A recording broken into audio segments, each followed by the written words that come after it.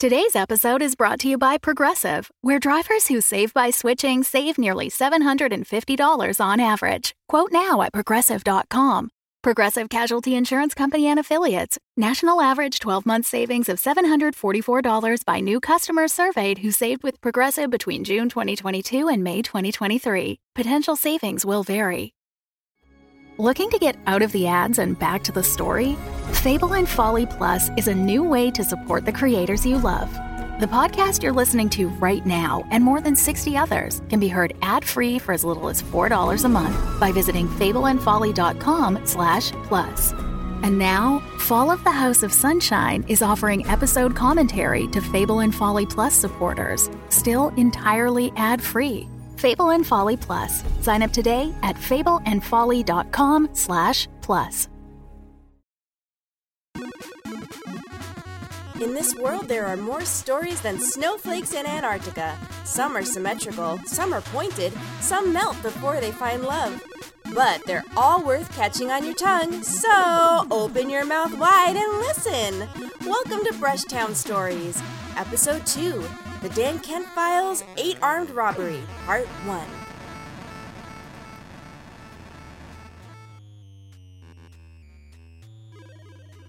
The ocean.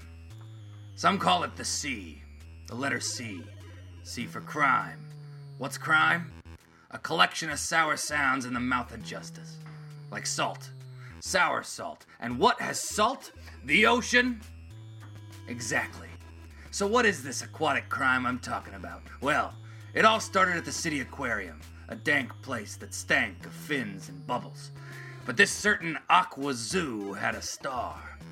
Only instead of 5 or 6 points, this star had 8 legs. Bosco the Osco. He was famous for predicting the baseball scores and the number of jelly beans in jars. This boneless wonder had a tank in the center of the aquarium, and when he wasn't smooshing himself in holes, he was waving his arms in a manner that denoted his lack of caring. All for the pleasure of the gawkers and looky-loos. That was until one night, the tank was smashed. Bosco was nabbed, and the world went upsy-daisy. So they called me in, Detective Dan Kent. Scene was chaos when I arrived. Lab nerds were testing for prints and collecting samples. In the corner, a sea lion was crying his eyes out, and the head aquariumist, Dr. Rachel Rubens, was front and center. She had on a blue lab coat and sensible shoes. Sensible shoes, sensible woman. I sidled up to her and asked that she dish out the details. But she was baffled. Like when she was a girl and a magician pulled a quarter out of her ear, but she'd just washed her ear. I told her it was a magic trick. She thought back to that moment. A trick? Huh. I sort of ruined her sense of wonder. It was odd. You'd think an aquariumist would know about sleight of hand, but maybe that was the blind spot that let Bosco get got. She gave me the rundown. No other exhibits were touched. Even the famous golden shark. A shark made of solid gold created by the mad goldsmith Madeline Goldsmith and then willed to the aquarium after a suicide. So it wasn't a standard robbery. This was a targeted octo-napping. I surveilled the scene and it was clear. Something was odd. Bosco's tank was double reinforced, bulletproof glass. This was done because there was a spate of zoological shootings in the early 70s by kelp activists that remain unsolved. But this wasn't related. All the kelp was untouched. I checked the glass. Strange, I thought, because it looked like some palooka just bashed his fist through the glass. But that kind of force was beyond even famous boxer Landbiscuit. There were several puddles of what appeared to be sloshed seawater, but they seemed to fall in particular pattern. A regular pattern like footsteps. Soggy footsteps. I bent down to get a closer look. And then a closer taste. I dabbed my finger in the puddle and put it to my lips. One of the techs turned my way. "Salty?" he asked. I nodded. But this wasn't seawater. It was brine. Pickle brine. This case just went from aquarium to aquara weird. And fast. Pickle brine has that certain power to give you a pucker, and the best pickles cause you to pucker starting from the top left corner of your mouth. And this brine was hitting the spot. These pickles were high grade. They weren't some dime store off-the-shelf dills. No, these were gourmet. So I left the aquarium and headed down to Vinegar Row, the pickle district.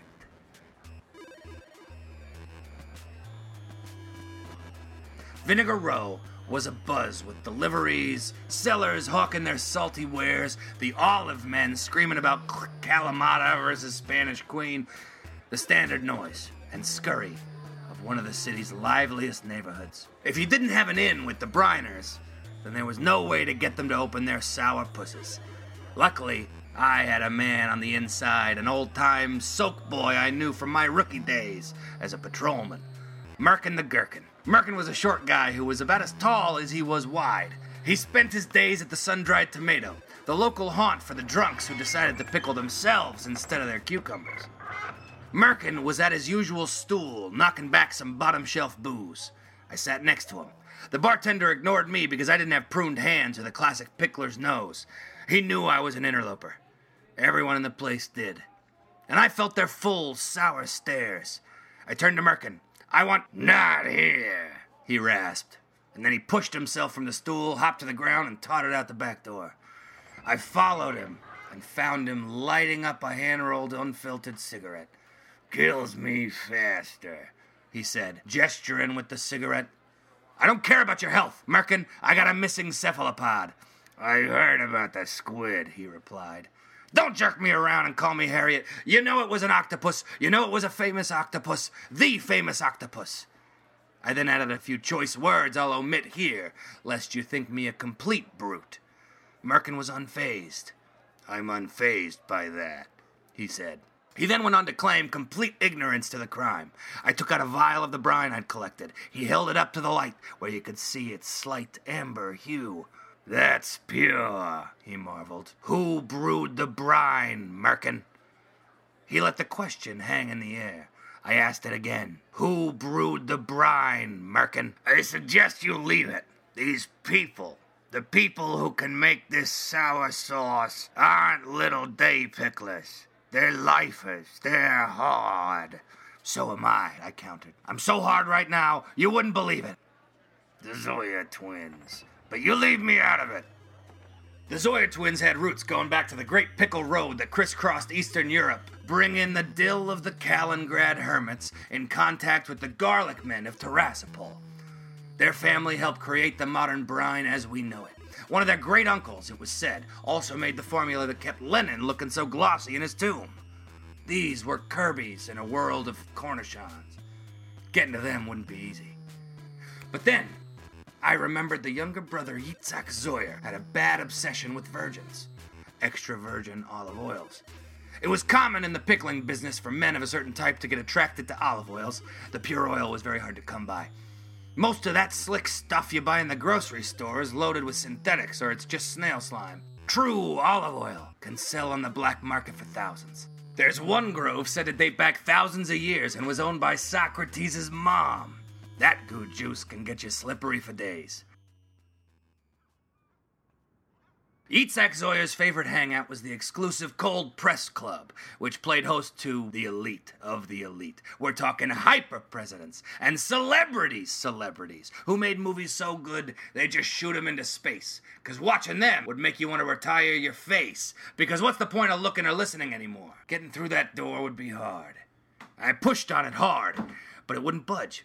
"It's a pull," a voice behind me said. I turned. It was a stunning young woman in a black gown, stood there, arms folded, her neck dripping in diamonds and her fingers covered in soft black velvet gloves. "Oh," I said. Then I pulled the door and it opened. I held it and let her walk inside. "I'm surprised they're open at this time of day," I said.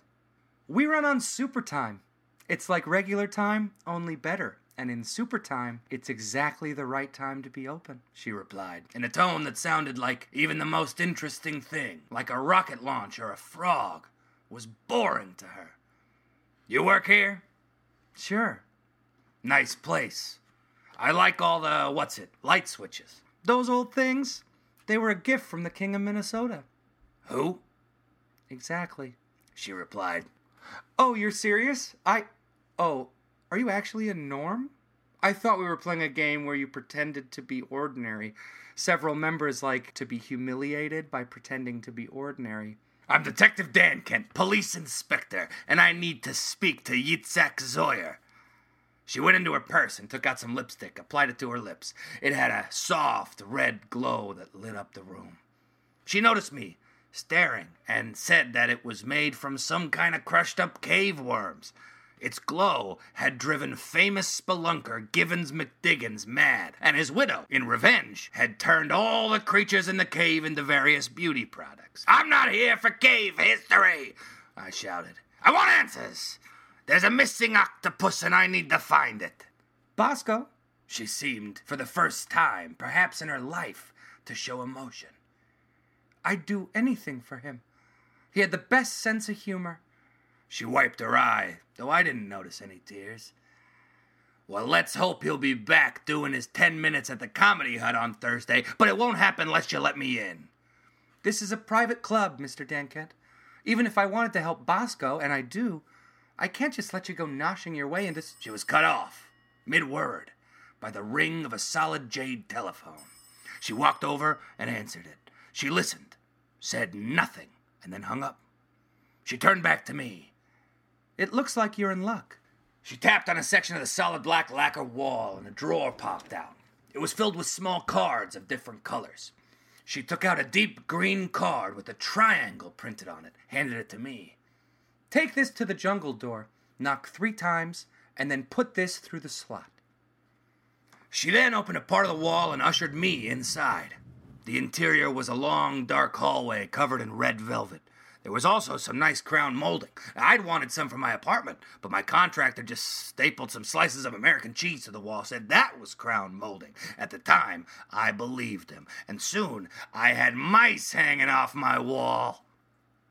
I called him up and I said, I got mice hanging off my wall. He said, that costs extra.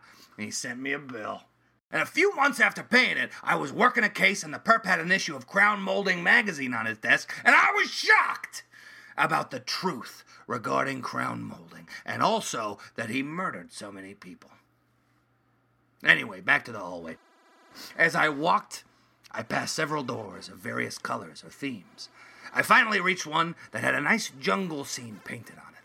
I particularly enjoyed the tiger hiding in the leafy foliage. I knocked 3 times, waited, and a slot opened. I put the card in and then opened the door. Inside was oddly bright. A naked fluorescent bulb hummed above me as a man in a striped Oxford shirt sat behind a rickety card table. He pushed up his glasses, but in doing so, left a greasy thumbprint right on the left lens. He coughed. I approached him and asked, Yitzhak Zoyer? Me? Oh, no, not even a little. I wish. Imagine, really imagine it. I tried, but it was a bit too abstract for me to get a mental image. So, I asked. He half smirked. I'm just here to give you this. He handed me a bright pink envelope. I opened it, and inside was a thrice-folded crisp piece of paper on which was typed, Sorry, we can't help you. The word can't was underlined. Okay, now see yourself out. Back the way you came. Is this a joke? I banged on the card table. He shrugged and then fell asleep. There was no waking him. I considered leaving, but instead decided to barge my way in somehow. I stormed back into the hallway and started banging on doors, yelling words that would have turned my grandma into my grandpa. Finally, I pressed on a golden door with an octagon on it. It slowly swung open. I stepped into a dimly lit round room. The walls were covered with a mural. It was like one of those religious paintings you see in a church with saints and sinners and all that Bible nonsense. Only the heads of all the people were olives. On their eyes, 2 olives, with pimento pupils staring at me. Suddenly, the lights changed and a small trap door opened in the center of the room, revealing a small pool of olive oil. The lights swirled and changed colors. Then, up through the center of the olive oil, a lady emerged, wearing a bikini, and now dripping with the stuff. Her hair glistened. She looked me straight in the eyes. She was beautiful, like one of those dames you see in upscale furniture catalogs. and I would have bought whatever credenza she was selling. I tried to form some words, but my mouth was dry and useless. She started to dance, gyrate from side to side, and then shimmy up and down, cupping handfuls of olive oil, letting it run down her body. She whipped her long, black, curly hair around, flicking drops of olive oil around the room. It was hypnotic, her slippery body in seductive dance. And the lights changed again. The mural began to glow like it was under black light. The olive eyes of the saints all seemed to turn and look right at me, staring into my very soul. The woman stood stone still, but said, In the ancient days, they anointed kings with olive oil. Divinity cannot be bestowed until their brow is marked with oil. Oil is the divinity of the world. I barely had a second to figure out what the yam she was yakking about when a large door opened in the wall and a monster emerged, reeking of garlic and spice and dripping brine. It reached out its giant arm and conked me good. And with that, everything faded to black. Brushtown Stories is a Roy Gold production. It was written by Jonathan Goldberg with music by David Origlieri. Dan Kent is Nate Kent. Find out more about the show and cast at podmusical.com. Find out more about yourself in the mirror. Has that mole always been there? You need to take care of yourself, man. Thanks for listening, and have a suntabulous bicuspid of a day.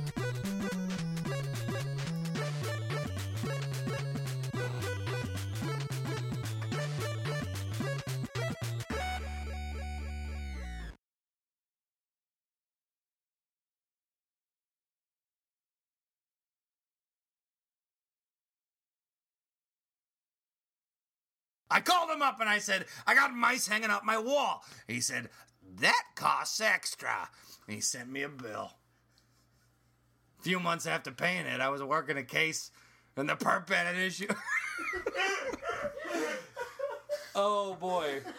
All right, here we go. We'll do the whole paragraph. It'll be great. Let me pause it. It'll be great. It'll be great. The Fable and Folly Network, where fiction producers flourish.